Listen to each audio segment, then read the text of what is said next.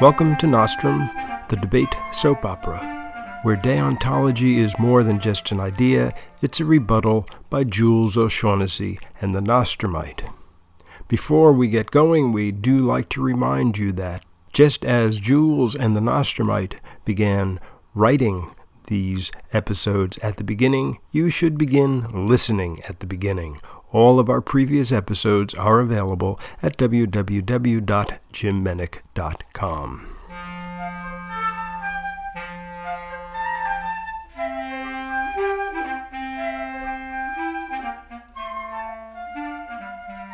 You need quite a good memory to follow all the plot elements of Nostrum. We're up to the 42nd episode, and a lot has happened. And we're going to switch gears yet again and go back to Amnia Nutmilk and her son Chesney, who we have not seen, since I can't remember. And if I can't remember, I don't know how you're going to remember. So with any luck, when Jules and the Nostrumite wrote this material, they wrote it in such a way that we wouldn't be totally lost. As you know, there is the guide to the characters, and that can always help you out, but there is no plot guide. There are no cliff notes. So we are totally at the mercy of Jules O'Shaughnessy and the Nostrumite as we venture into episode 42, Paradise by the Dashboard Light. This is not going to be easy, Amnia Nutmilk thinks as she scrambles around the kitchen cleaning up after dinner. First, there was leaving work earlier than usual, although no one really pays attention to her whereabouts. One of the perks of being the boss and having a reputation as a superhuman dynamo is that people naturally assume that when you're not directly in their view, you're off somewhere superhumanly dynamoing. Her underlings at Metro New York Magazine would never assume that she had ducked out of the office in order to coach her son's debate team. She wouldn't assume it herself if she wasn't here now, stuffing the remains of the microwaved macaroni and cheese dinners into the garbage can. Frozen macaroni and cheese. As she scrapes the coagulating orange cement off a plate, she has to wonder at how she has sunk so low. Amnia Nutmilk, possessor of a regular Tuesday lunch table at the Four Seasons restaurant, reduced to dining on a Stouffer's extra-large frozen dinner. She has no choice but to light a cigarette. The alternative, facing reality, is too bleak. There is the sound of a car's tires scraping on the gravel of the driveway. A moment later, someone is fighting unsuccessfully with the front door. "I thought you were going to unlock it," Amnia says to Chesney, who is still sitting in the dining room, morosely pondering the remains of his salad. At least they had salad. Amnia hasn't given up normal food completely, at least not yet. "I did." "Well, go let him in before he starts using his teeth." Chesney jumps up, drops his half-eaten salad on the kitchen counter for his mother to contend with, and clambers down the stairs to the door. "It's open," he calls out, a taunt to the poor soul on the other side who continues to ineffectively rattle the doorknob. From the kitchen, Amnia hears her son giving explicit directions to Worm Pedrusky on how to operate the front door. There is a trick to it. You have to pull and push simultaneously, and until you've done it a few times, you can stand outside like an idiot until the passenger pigeon re-evolves and never get inside. Finally, the two boys come up the stairs, Chesney talking about some class business, or merely grunting in reply. Amnia had forgotten how uncommunicative Warner Pedrusky is. It's going to be a long meeting. The living room of the Nutmilk establishment is large, with a fireplace at one end of the room, high wooden ceilings, and a big window overlooking the now dark backyard. There is a handful of furniture scattered around, mission-style pieces Amnia has collected over the years, and in all the available nooks and crannies, and even in some of the unavailable ones, there are books everywhere, some neatly organized, some stacked on the floor in front of the neatly organized, some scattered on any available flat surface, and the hell with the neat organization. The Nutmilks live in a world of books, both the explanation and the result of Amnia's occupation as an editor, as well as the explanation and the result of her son's preoccupation with the written word. When Amnia enters the living room, having finished cleaning up the debris of her second-rate dinner, Worm Pedrusky is tucked into a corner of the couch, looking as if he's afraid of touching anything, and Chesney is sprawled on the big Morris chair, his feet extended out in front of him, blank legal pad at the ready. They both turn to her. If she has ever questioned the reality of her position as coach, that question is now answered. "Hello, Warner," she greets her guest. "Hello, Mrs. Nutmilk." Again the voice of the depressed turtle. She is going to make him into an orator. "It's good to see you again," she says, sitting on one of the straight chairs at the table by the window. "With a school as big as Bissonnet, I'd hoped we'd have more students to get interested in debate, but..." The roar of an engine drowns out her words. It sounds as if it is in her head trying to get out, but she realizes it is coming from the driveway, mixed as it is with the sound of gravel. "What the hell is that?" she asks. The engine seems to die down, but there is suddenly one last roar before it is completely cut off. Chesney is up, looking out the side window next to the fireplace. "Well, I'll be damned." "What is it, Chesney?" "It's a motorcycle." "I figured that out for myself." She shakes her head. "I wasn't expecting that Meatloaf would be coming to our meeting tonight." Not quite Meatloaf, but close enough. Remember Binko from detention?" "That juvenile delinquent?" "One and the same." "You're kidding." "And his moll, or mama, or whatever they call them these days." "That girl, what was her name? Gloria?" "Gloria Fudless." "Gloria Fudless? She told me her name was Gloria what?" "Well, anything's better than Gloria Fudless." Once again there is the sesame of opening the Nutmilk's door, resulting in another trip by Chesney downstairs to give specific instructions. A moment later, Chesney reappears at the top of the stairs. Behind him are Binko and Gloria Fudless ni what. "Hello, Mrs. Milknut," Binko says, extending his right arm, which is holding his motorcycle helmet, and taking an exaggeratedly courtly bow. Gloria stands stiffly beside him, black hair, black makeup, black clothes, a teenaged Elvira. "It's Nutmilk," Amnia replies. "Whatever." He looks over at the couch. "Hello, Worm. How's the family?" Worm Pedrusky silently tries to sink further into the couch. "Is the meeting still happening?" Binko asks. "We were just starting," Amnia tells him. "So let the games begin." Binko drops down into an armchair next to the couch. He is wearing black jeans and a plain red T-shirt under a leather motorcycle jacket. He pulls a pack of cigarettes out from somewhere. "Yo, you don't mind if I smoke, do you, Mrs. M?" Amnia finds her own pack of Marlboros. "Not bloody likely," she replies softly, "and that's Mrs. N to you." The two of them light up and stare at each other across the room. Despite his appearance as a West Side Story extra, Binko's expression is friendly, even warm. "You know, Mr. Binko, when you showed up at the school last week during detention, it was mildly amusing, even to me.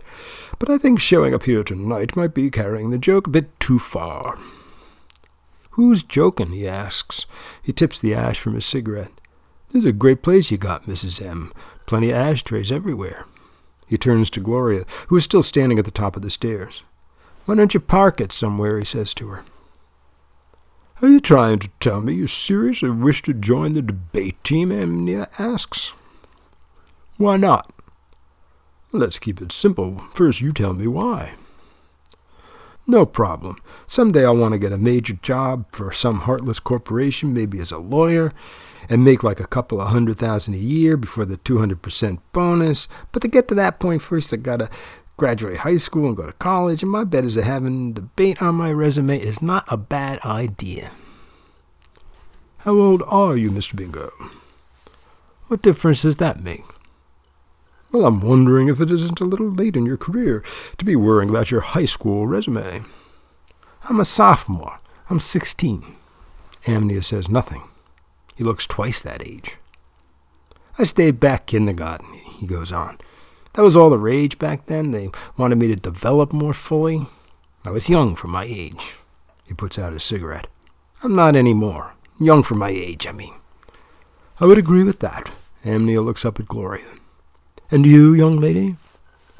I'm 15, she says, not meeting Amnia's eyes. I'm a sophomore, too. What I meant to ask was if you are serious about joining the debate team. The girl shrugs. I don't know. Maybe. If it gets me out of the house and all. It's none of my business, Amnia says. But am I correct in assuming that the two of you are an item? Bingo laughs. Me and Gloria, are you kidding? I mean, we go back a long way. Well, we don't go back there. Amnia stops to think. There is every indication that these two really are serious about joining the debate team.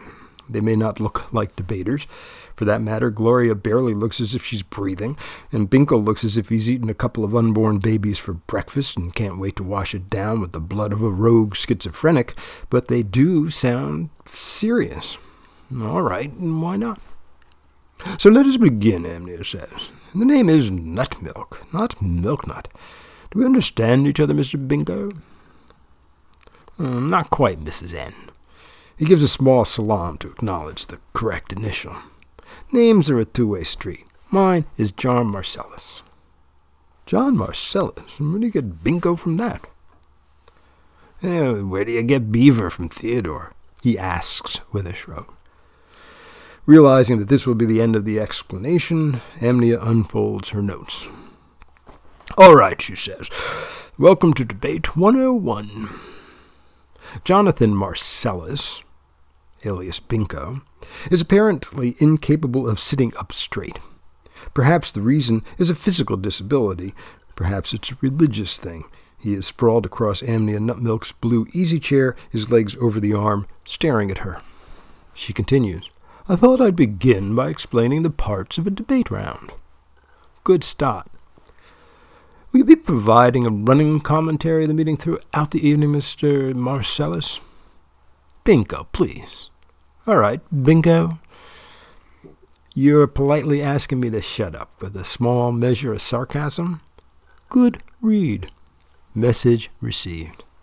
Excellent. Okay, first of all, at any given tournament, you have to debate both the affirmative and the negative of the resolution.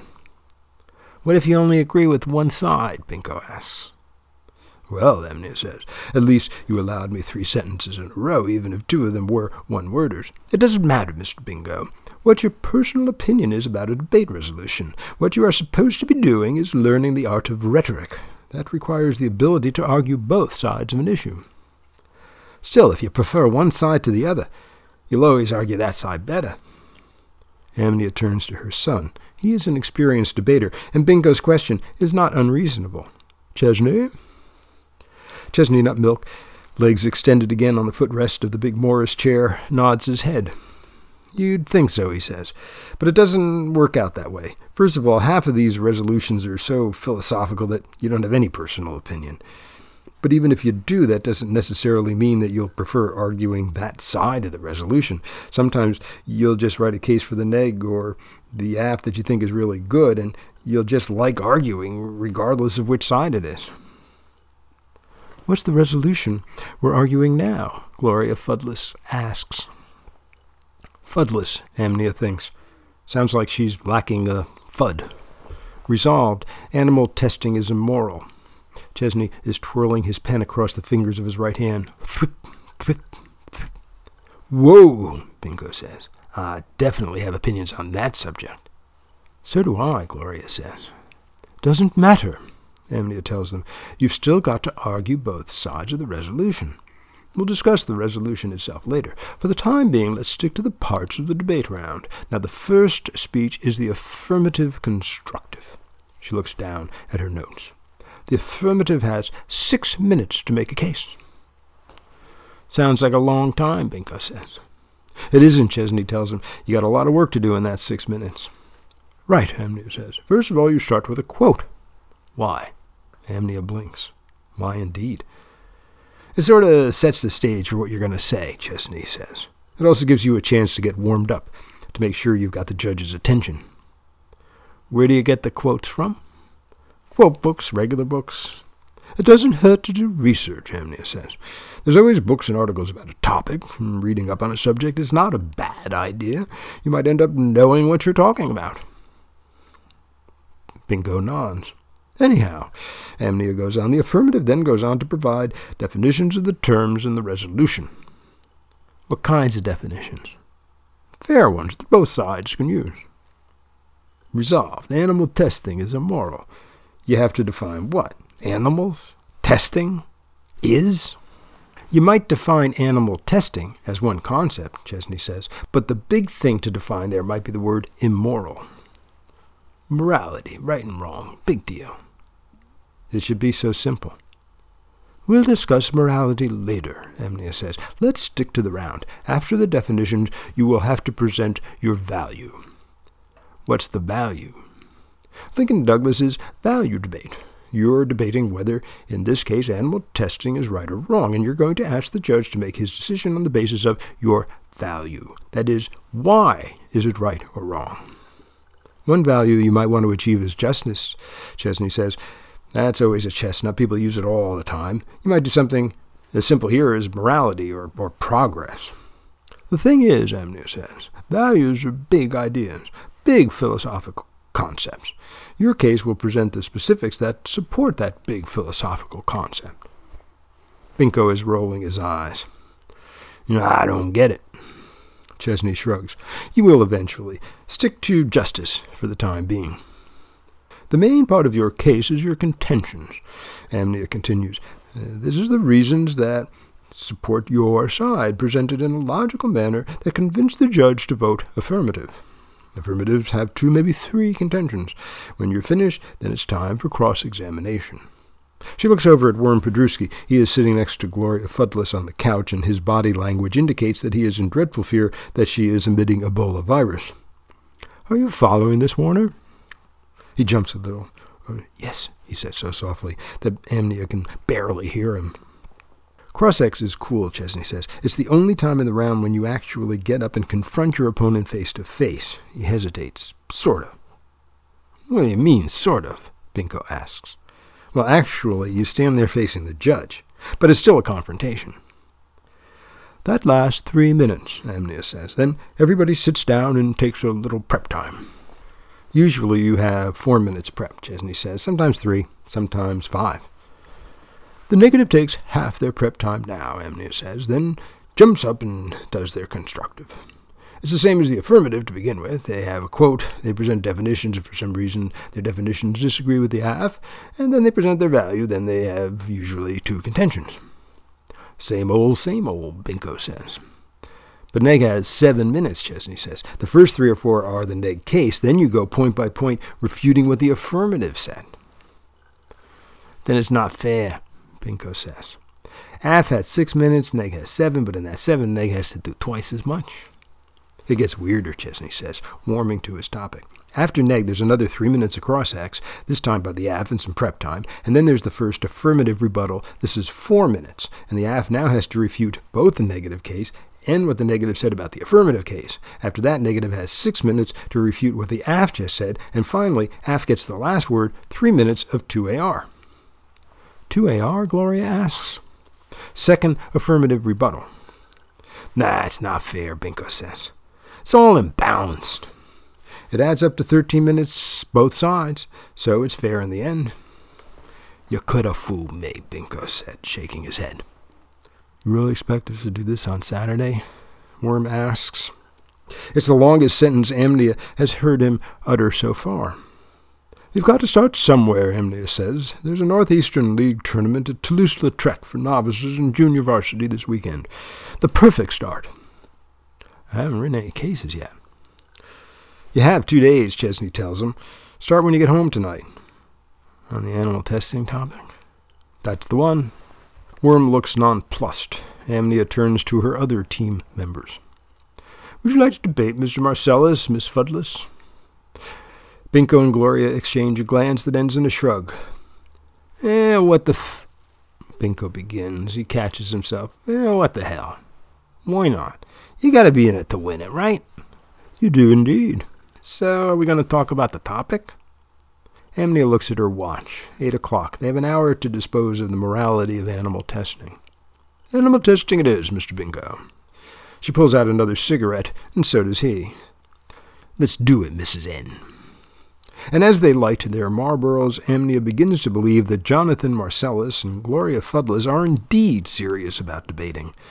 Who'd have thunk it, as they used to say. Or, welcome to the Bahamas, as Chesney has begun saying, whatever the hell that means. Will Binko and Gloria stick with debate? Is it really only 13 minutes aside? Will Amnia keep her job at Metro New York? Is it always rerun season?